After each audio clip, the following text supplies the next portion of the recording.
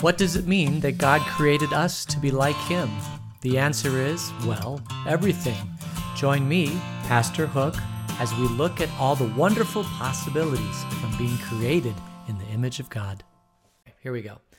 This is called Him in His Image. It's going through Genesis 1 and 3. It's talking about the amazing thing that we're created in God's image. And I just want to pause for a little bit, because I didn't do this when we were studying Genesis. But what we've established so far, what we've talked about, is that in the book of Genesis, we see that mankind, unlike every other animal, mankind is created in God's image. What does that mean? Well, first of all, it means we have free will. All the other animals in the animal kingdom respond to outside stimuli and do what they're going to do pretty much because they don't have what we have, which is a brain. Unlike, I was watching, some of you may know that I fast every day. I eat one meal a day. There's a lot of health benefits from that. There's a lot of spiritual benefits from that. Mankind has done this pretty much, from antiquity. And so this is just how I live my life. I get a lot of people say I'm crazy, I'm stupid, and all that sort of thing. I understand that. I'm not saying you should fast, and I'm not saying you should, avail yourself to the incredible medical benefits that are coming out about fasting. But I do. And I was watching a guy who runs a clinic. He's run it since 1984, and he talks about intermittent, a 40-day water-only, medically supervised water-only fast for 40 days, which does, the research that he's had over the last 30 years shows 40 years show absolutely incredible results from this.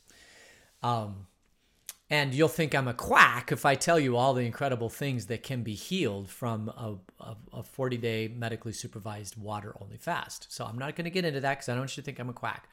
But he was talking about the difference between the brains of all the other, of like high-level monkeys and apes and stuff like that. That they, the human brain has to have nourishment. It has to have carbohydrate nourishment every day. Because it is the brain, believe it or not, of all the muscles in the body, the brain utilizes an incredible amount of energy every day in the human brain.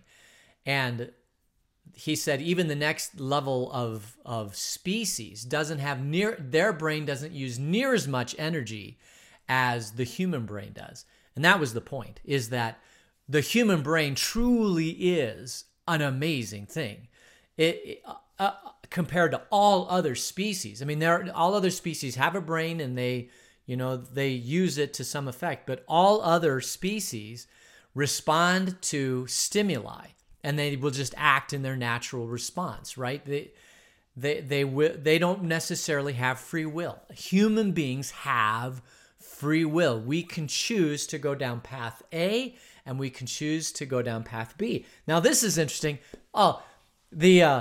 I was watching another thing about a guy who was talking about how most humans, though, we respond to stimuli because we do the same thing over and over and over again, that even though we have the capacity to use our brain, we don't necessarily do that. We just respond to stimuli. Like we wake up, we eat breakfast, we shower, we go to work, we come home from work, we do all this stuff. And it seems like, that, we're making a lot of decisions and all that, but a lot of that stuff throughout the day is just, according to this one guy, is just responding to stimuli. And that part of what he's talking about is, as humans, we should pause and be intentional about being aware of what decisions we have in front of us and making those decisions, like not just living on autopilot, but actually stopping and pausing and thinking, okay, what decisions do I have and how do I make the best decision? Just concentrated energy on decision making. That was his big thing. He says, if you do that, you'll be ahead of most people just because you do that. Kind of a motivational thing, I think. But anyway, so the human brain is amazing. It is amazing. Of all the other species, God created us in His image. The ability to choose left and right, up or down. And he he created us to be able to procreate, to have children. And because of those two things, we get to experience something that God is. God is intelligent, right? He's omnipotent, which means he's all powerful. He's omniscient, he's all-knowing. He's omnipresent, he's everywhere. He's eternal, he lives forever. So we are nothing like God. But in some respects, as he placed us in the garden, we get to create life. We get to choose different paths and do different things. We're not all powerful, but for our kids and raising them, they must think that we're omnipotent, because it's just like, wow, there's so many things that you can do that I can't do. And just to feel the idea of omnipotence for young children. And we must seem so wise to our, omniscient. And we must seem omnipresent, right, to our kids. I mean, this relationship, when you have children, particularly infants, 1-year-old, 2-year-old, 3-year-old, 5-year-old, or whatever, you get to experience, you're not God. I'm not saying you're God, but for that brief moment of time where you have this little helpless babe in your arms, you get to be like God, omniscient to them, all-powerful to them, omnipresent to them, eternal to them, right? They don't understand that life comes and goes, right? I mean, they just see you. And so to them, you're always present. When a parent leaves, when a 2-year-old, not a 2-year-old, I guess it's up to about 1-year-old or something like that. When a parent leaves the room for a 1-year-old, apparently the research shows that the 1-year-old believes you do not exist anymore. I mean, they haven't built the concept in their brain that mom still exists. She's just in the other room. She's cooking dinner. She'll be back, right? When you're a really, really, really little infant and mom leaves the room, and the infant notices the mom leaves the room, the infant gets scared because the infant believes mom no longer exists, right? And then when mom comes back, this sigh of relief. And at some point, the brain develops to understand, okay, when mom leaves, that doesn't mean she's gone forever. It just means that she's gone. And now my brain is learning these things, right? So having children and being in their life present, 24/7 to observe them. And I mean, parents get to experience at some level what it means to be God. And that is such a cool thing, because then we understand his love for us. We get a foretaste or a glimpse of what it must be to be him. We cannot be God. We cannot have all the power that God has. He will not he apparently tried that. And because when you get free will and the power of God, it does not go well. I mean, power corrupts, and absolute power corrupts absolutely, as Lord Acton, Acton, said, right? And so when God created Satan, he gave him all the power of God and free will. And what happens? Satan then tries to fight against God. You can only have one God. That's it. One eternal being in charge of everything else. And that is why God does not give us all of his power, all of his wisdom, all of his eternity.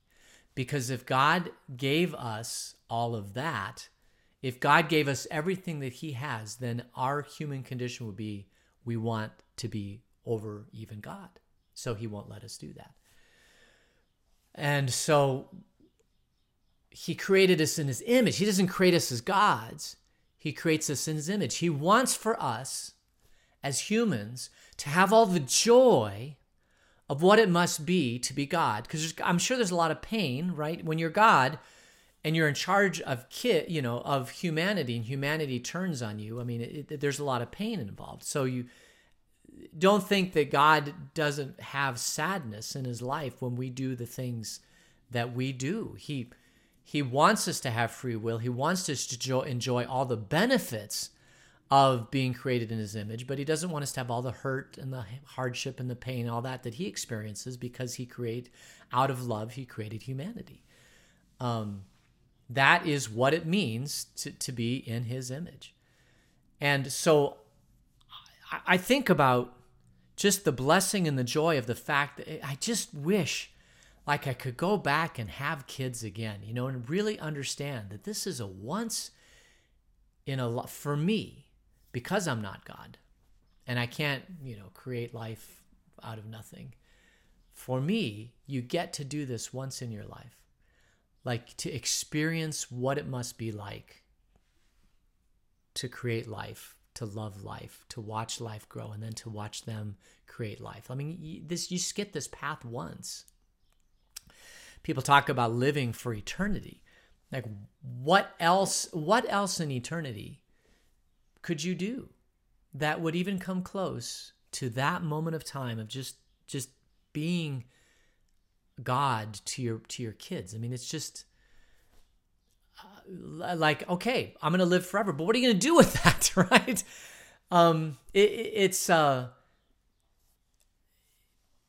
There has to be, I mean, the fact that when we die and then Jesus raises up again and then we get to live with him forever, I still think we still understand the love and the compassion of having kids like that stays with us forever. Now, there's no marriages in heaven, but and Jesus was very clear about that.